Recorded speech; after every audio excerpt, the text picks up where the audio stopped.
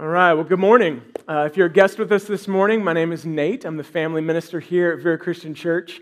Our preacher Steve had vacation this week, and so I get the joy of bringing the message this morning. Scott gave me a pretty high bar to set, a fantastic message, so we'll see how that goes.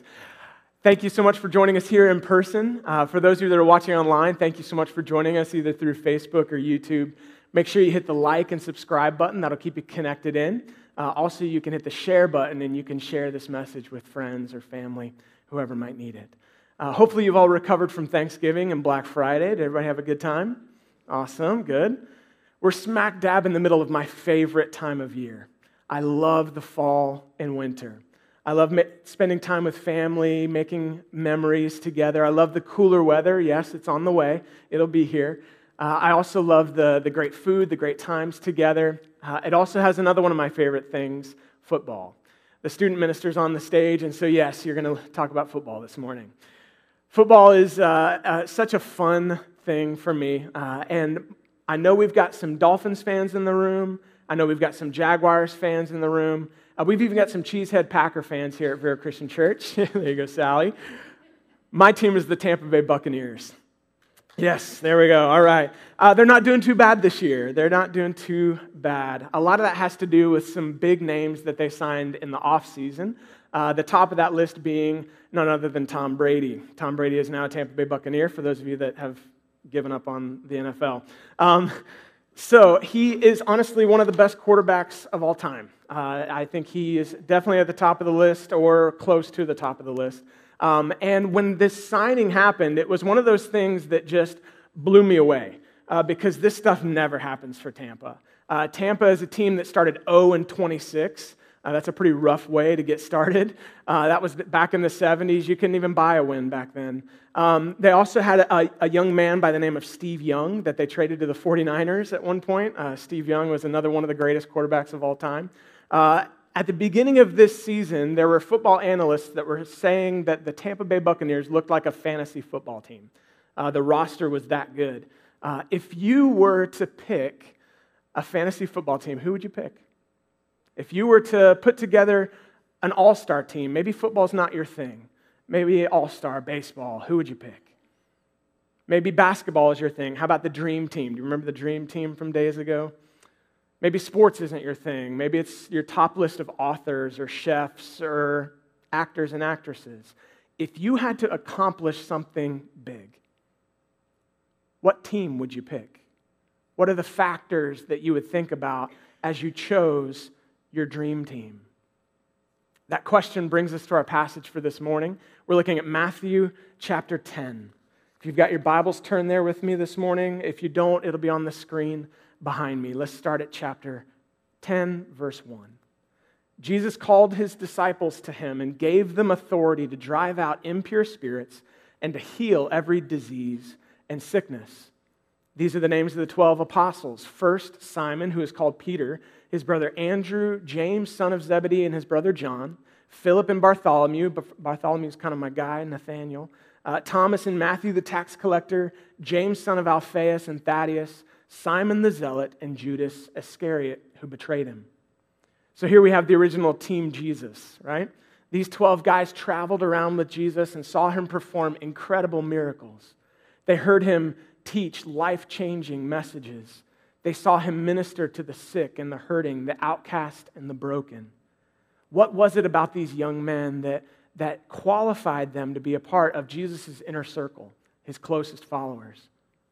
For the past few weeks, our Wednesday night student ministry small group has been watching a show called The Chosen, doing something a little different right now. The show is all about Jesus and the disciples. One of the best things that the show does is it shows the disciples as truly relatable people. I think oftentimes we read the Bible and we think about these guys as superhuman or larger-than-life characters. Sometimes we subtly detach from the fact that these were real, ordinary guys like you and me. Several of them were fishermen with salty personalities. Peter had arguments with his wife. Yeah, he had one of those. Matthew was a tax collector. Jews didn't like tax collectors all that much. They were sellouts to them. Simon was a political rebel. He was a zealot. He was a hothead. He wanted to overthrow the Romans. These guys were definitely not the A team. They weren't a dream team in any man's eyes. But there was something about them that made them exactly who God wanted for Jesus. None of them seemed to have any special abilities that made them suited to start the church. Maybe what they did have was a willingness to say yes. Maybe what they did have was a willingness to show up, a heart that was willing to follow and go. 2 Chronicles 16:9 says, "For the eyes of the Lord range throughout the earth to strengthen those whose hearts are fully committed to Him." God isn't looking through the earth for the best ability. God is looking for hearts.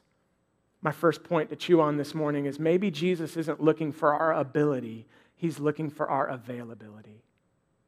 Do we consistently make ourselves available to Christ?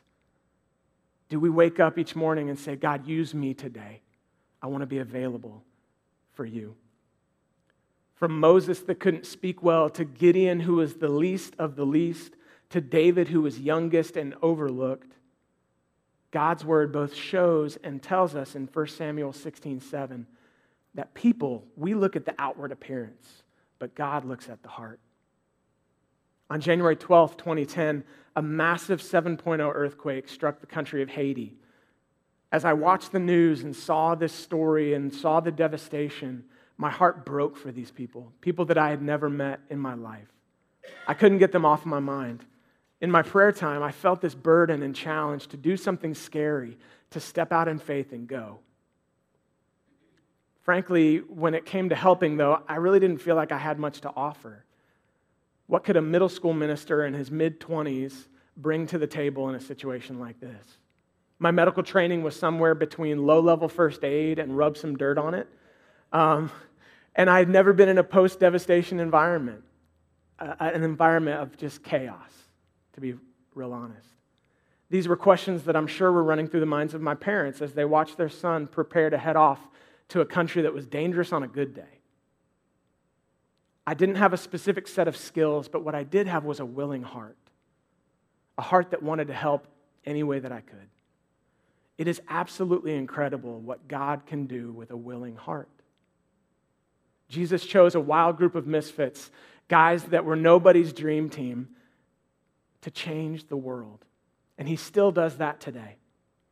The church that these guys started all those years ago is made up of people from all different walks of life, all different backgrounds. Many different skill sets are present in the church, right? But maybe the thing that matters most is a heart that's willing to follow, a life that's willing to go. Go. Such a small word and yet such an often difficult task, right? Go. Such a small word and yet such an absolutely crucial aspect of the Christian life. The sermon series that we're in right now is Obey Everything. If Jesus commands it, we obey it. This is pulled from the Great Commission. It's the final command of the church to the church from our Lord and leader Jesus. A command that begins with the word go. Let's get back to our passage, verse 5. These 12, Jesus sent out with the following instructions. Don't go among the Gentiles or enter any town of the Samaritans. Go rather to the lost sheep of Israel. As you go, proclaim this message. The kingdom of heaven has come near. Heal the sick, raise the dead, cleanse those who have leprosy, drive out demons. Freely you have received, freely give. Jesus gathers His disciples to Himself. The language here is like a quarterback calling a huddle or a military commander bringing in the troops for a briefing. Military commanders do not give suggestions for their troops to follow. They give commands for them to obey. Jesus gathers up His disciples and sends them out to spread the good news. The kingdom of heaven is near. He also gave them authority to heal and to cast out demons, to literally raise the dead, to carry on His mission. This is a growth moment for them. It's almost like parents sending off their kids to college for the first time, or like a football player being called off the bench to play for his first time. It's also like Jesus is a mother bird, like a mama bird, kicking her babies out of the nest so they'll fly. I believe Jesus did this because he created a fundamental fact of life, that if we want to grow, we've got to go. If we want to grow, we've got to go. We know this to be true in most, if not all, areas of life. If we want to grow, we've got to go. Maybe you're like me and you've seen the scale start to tick up a little bit through the last 6 to 8 months. The quarantine 15 is a real struggle, right? Desire to lose weight isn't enough. We've got to go. We've got to get out there. Paying for an unused gym membership only benefits the gym owner, right? He loves it. We've got to change our diet. We've got to get out there and exercise. We've got to go. If you want to grow, or rather get rid of some growth, you've got to go. Maybe you've developed a new hobby this year. My wife is a stellar backyard gardener. She's filled our yard with all kinds of fruits and vegetables and all kinds of great stuff. Imagine taking a handful of seeds and just tossing it out in the yard and hoping for the best, right? It's going to end up in a mess, an absolute mess. If we want to grow, we've got to go. You've got to get out there and tend the garden. You've got to take the action to make it happen. Maybe something else is a mess. Maybe our marriages, our relationships. Maybe when we sit down next to each other on the couch, there's way more distance than an armrest. Hoping and wanting things to get better isn't enough. We've got to be willing to go and take action and mend the relationship, to rekindle the romance. Desire is not going to develop into a better marriage unless we put in the work. If we want to grow, we've got to go. Our faith and our walk with Christ is marked by deep internal faith and conviction that naturally flows outward into loving action toward others. Salvation has never been and will never be a get-out-of-jail-free card. It's an invitation to an eternal adventure filled with lots of going and spreading the good news through loving actions and words. Why is it that we often believe that growing in our faith is best achieved by just studying the Bible more, learning more, as if our faith is just this collection of ideas that we believe in, or as if we're studying for some kind of eternal game of Jeopardy? The Christian life is not merely sit and listen, it is go and tell. Jesus is reminding us this morning that he has called us to go, and that faith and love are best expressed not in words, but in action. That going is crucial for growing, both in our personal walk with him and in the family of God. We're living in a time when people are scared, lonely, hurting. They feel hopeless and they're in desperate need of some love. Maybe there's some of us in this room who are feeling that way this morning. Jesus, just like he did all those years ago with his disciples, is sending us out, sending us to those around us to love them and tell them and show them the kingdom of heaven is near. Those disciples that day were not heading out on a field trip. They were heading out and getting their first taste of a mission that was being handed to them and a mission that has been handed to us. Like them, we can and should be goers.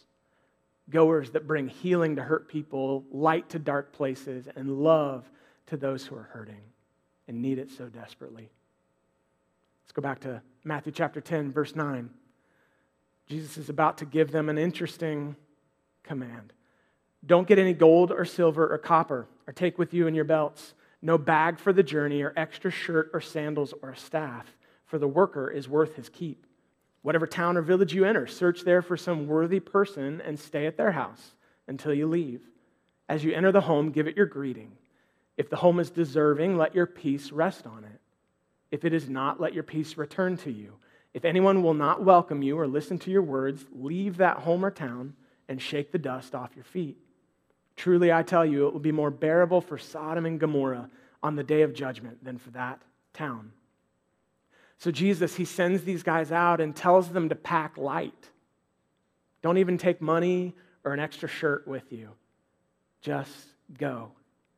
It's almost like Aladdin reaching down to Jasmine from the magic carpet saying, "Do you trust me? Do you trust me?" Actually, it may seem like he's putting them to the test, but he's challenging them to put God to the test, to trust that he will provide for them as they go. Once I had determined in my heart that God was calling me to step out in faith and go to Haiti after the earthquake, I took action. I spoke with the leadership at the church that I served at the time and got their approval to go.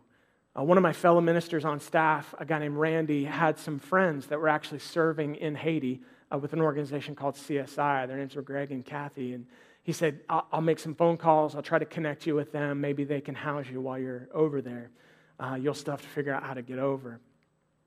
While he was doing that, I talked with some people, made some phone calls, and finally got connected with a guy named Phil Murphy. Phil was putting together a small team. There were about 4 of us that went over to check on an orphanage that he and his family had started years earlier. And so God had opened a way for me to go and to get over there. As we were packing and getting ready, Phil told us, he said, guys, we don't have a ride secured from the airport to the orphanage. He said, I'm going to try to get us something when we get there, but I can't guarantee you anything. If we don't get a ride, it's an 8-hour walk from the airport to the orphanage. It's a sobering thing to think about, 8 hours of just pure walking. And so we all kind of said a little prayer and said, okay, well, if that's what we need to do, then that's what we need to do. So the plane lands in Port-au-Prince, and Phil heads out into the parking lot to go and try to find a ride for us. We stayed in the terminal, and for the next 20 minutes or so, just kind of waited. Said some little prayers and just said, okay, God, make a way. We need to provide here. Or we're going to walk it. And so about the time that we start getting ready to stretch, and get ready for this 8-hour walk, around the corner comes Phil with a smile on his face and good news. He had run into an old friend and found a ride for us. And so we all kind of celebrated a little bit and said, all right, let's go. And so we head out into a parking lot, the most chaotic parking lot I've ever been in my life. And I've been in a lot of Black Friday parking lots. And Phil motions us over to this flatbed truck, covered flatbed truck, and we hop in. We sit down and we say a little prayer of thanksgiving that God provided a ride for us. As I sit down, I look across from me, and there's a lady sitting there, and underneath her is a Tupperware bin that has the letters CSI on it. And it sparked something in my mind. It reminded me of Randy and the friends of his that served down here, and I said, oh, man, that's great. You're with CSI, right? And do you know Greg and Kathy?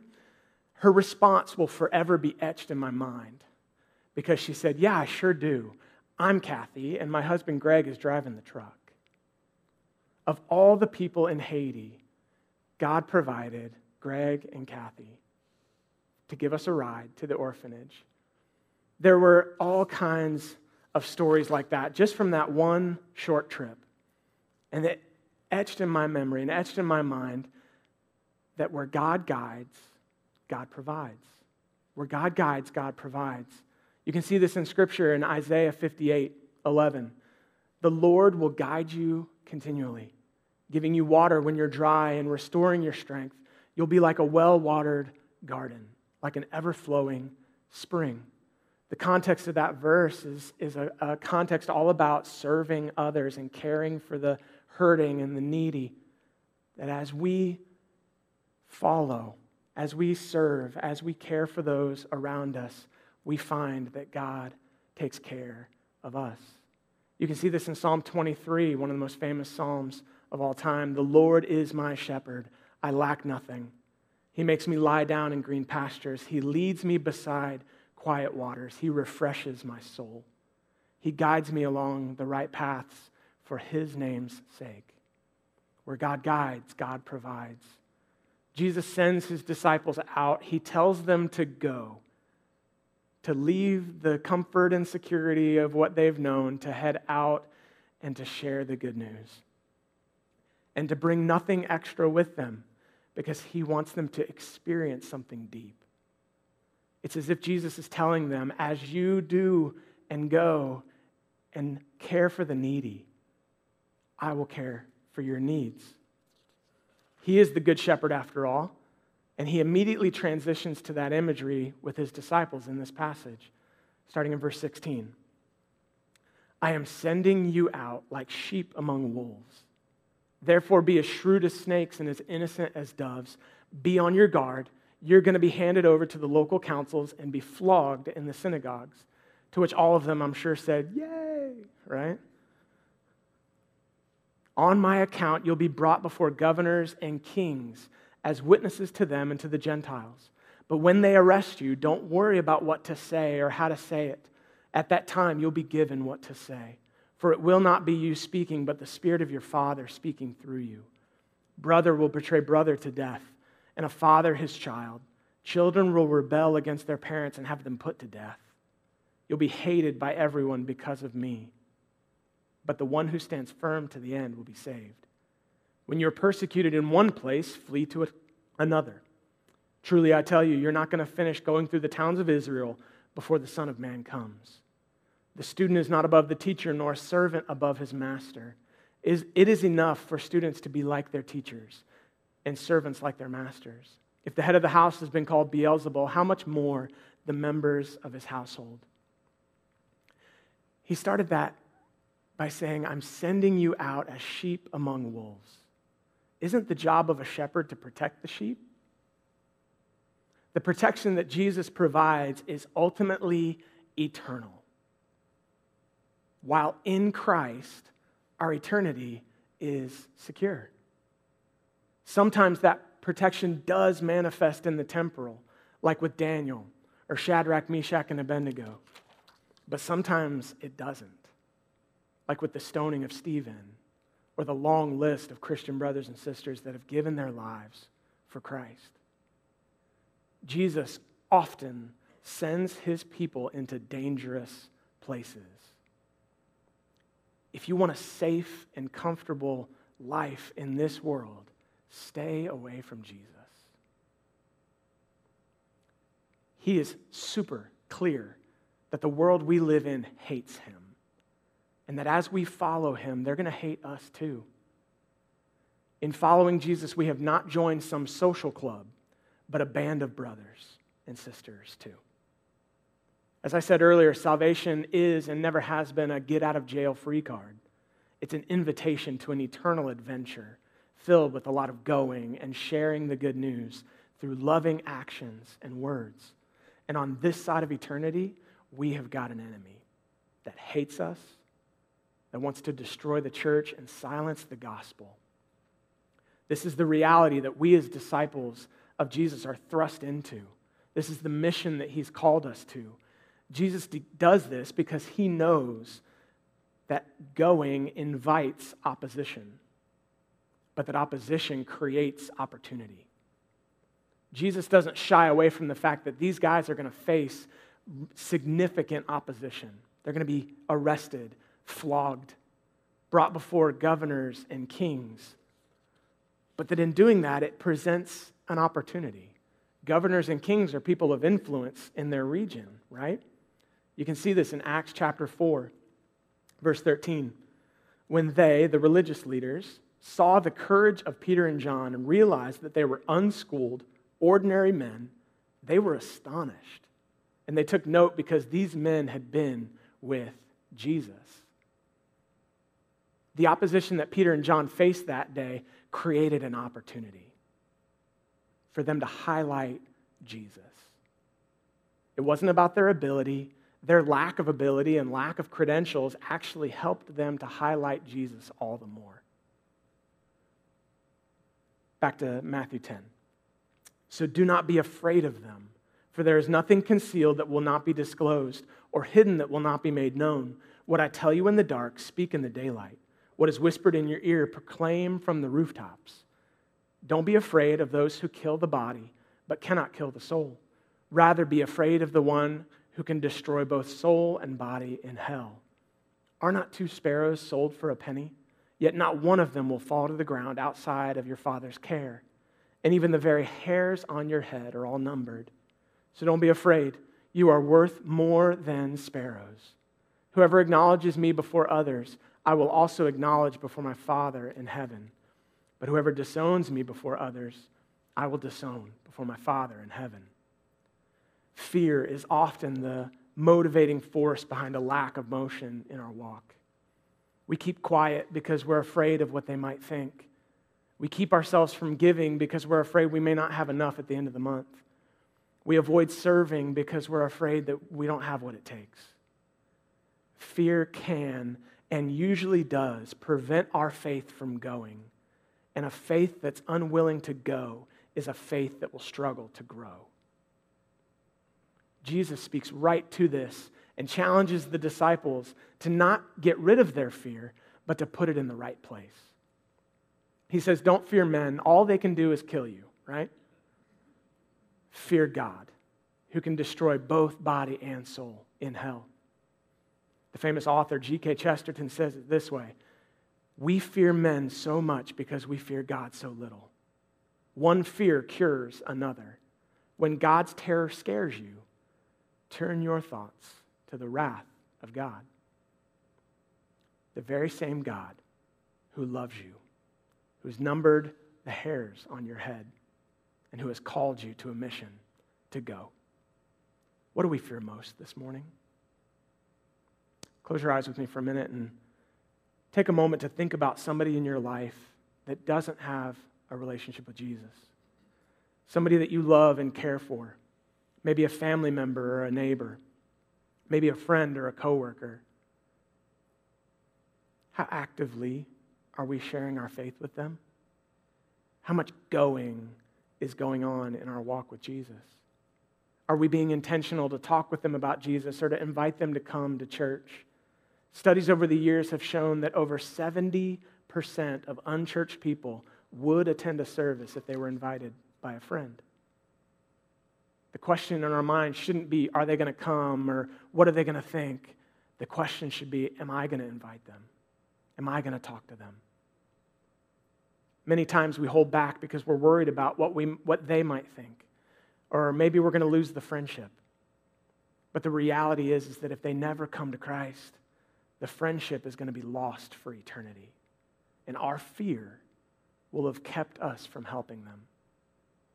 There is no greater mission in this world than the mission of Jesus and his church. In his words, to seek and save the lost. People are the mission.